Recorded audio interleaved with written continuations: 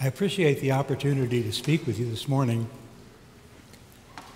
The Transfiguration is really a remarkable story. It's a fascinating account of how Peter, who would become Saint Peter, was grappling with what it meant to follow Jesus. Jesus, Peter, John, and James all go up to the mountaintop to pray. Incredibly, they encounter Moses and Elijah, who've been dead for centuries, for decades. And they hear the voice of God telling them that Jesus is the chosen Son. Listen to him. So what does Peter say? Well, it's good for us to be here. Let's make 3 dwellings. One for Jesus, one for Moses, and one for Elijah. Now, Peter and his friends are fishermen. They live in a small town. They fish for a living. They didn't grow up as theologians.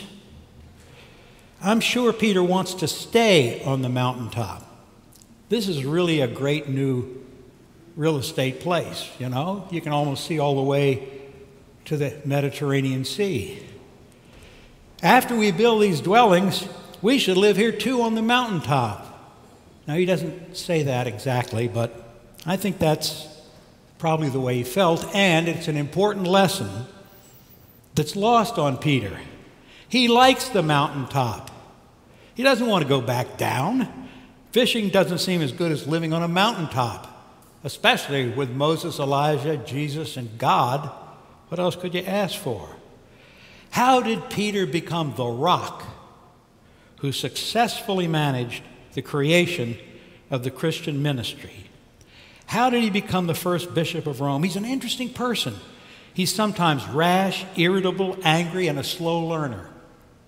At one point during Jesus' trial, he denied following Jesus, something he really regretted later. How did he become the first bishop of Rome? By going down from the mountain, down to work in the trenches, to become a fisher of men and women. All of us can learn a lesson.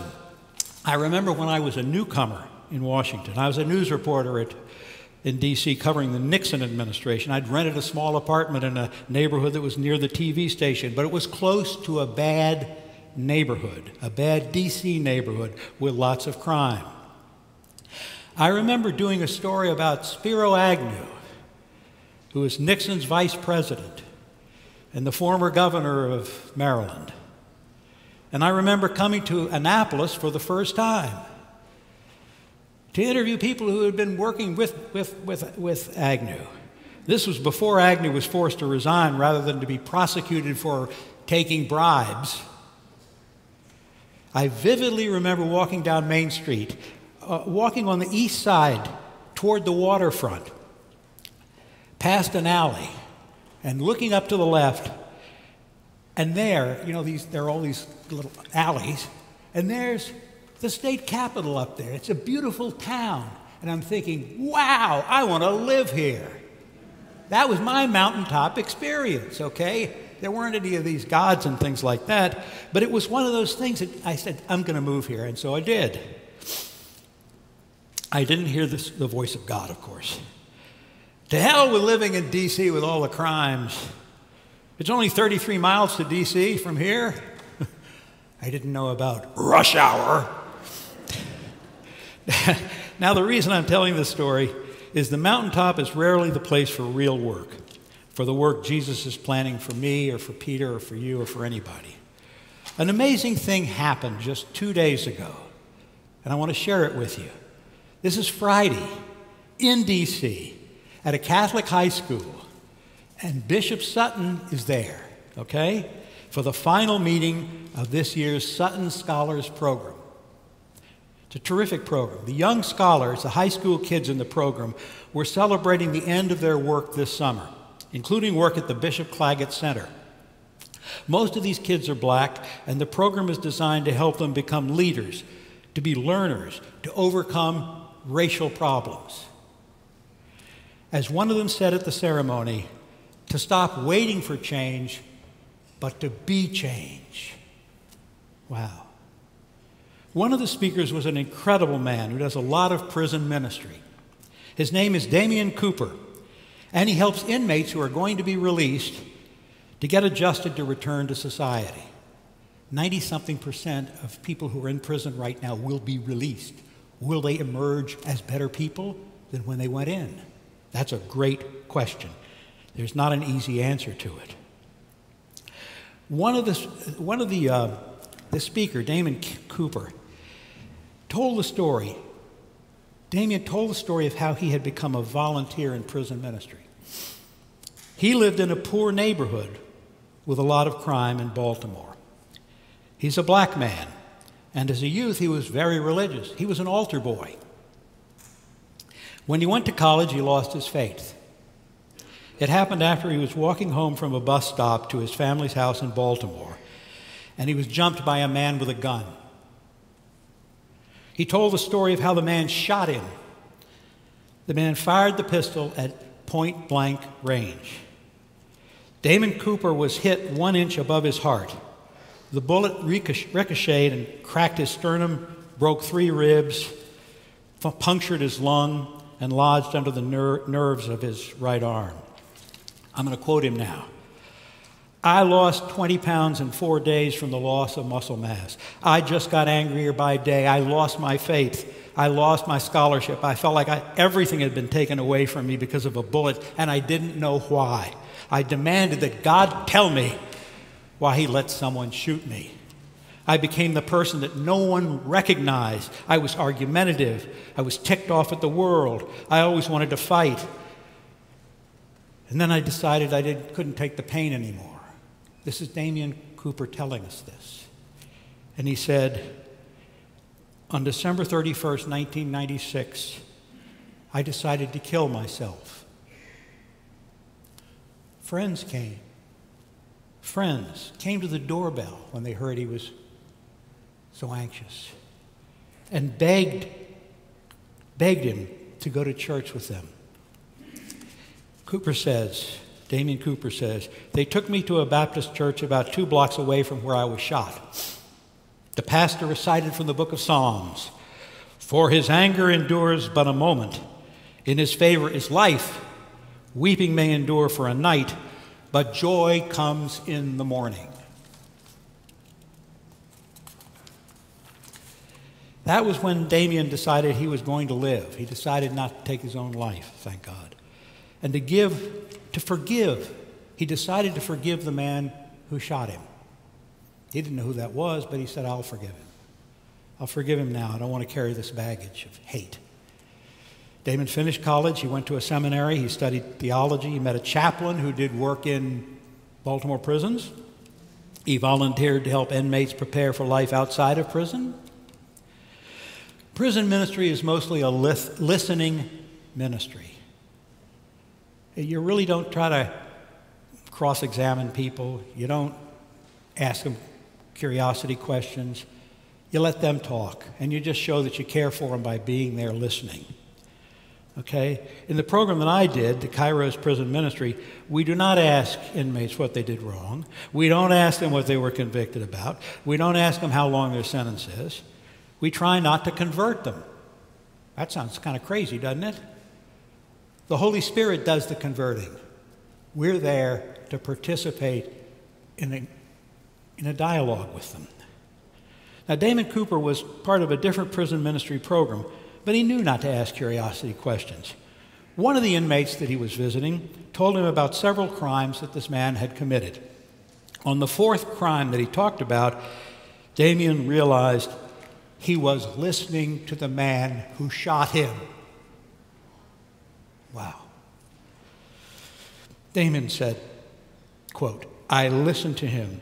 I sat there with my mouth open and listened to his vivid retelling of how he shot me. And then I told him that you shot me." Damian said the man turned beet red and everyone in the room was dumbfounded. Damian got up and unbuttoned his shirt to show him the hole in my chest where it's still there. It was the hardest thing I ever did in my life, but I told him, "I forgive you." I forgave the man who could have taken me away from me, my children, my wife, everything. What he did to me back then was a stupid and horrible thing. He was just a kid who got mixed up with the wrong things. Now, the man who shot Damien is now out of prison. He finished college. He has 2 kids. He's active in men's ministry. We talk every Saturday, Damien told me. I want to help young people who are going through the same kinds of things that the guy who shot me was going through. Wow. I have repeated Damien's story because it is the sort of episode that happens when one stops looking to and longing for the mountaintop. We are needed right here. You can walk a few blocks from this church and you'll be in an area of poor people.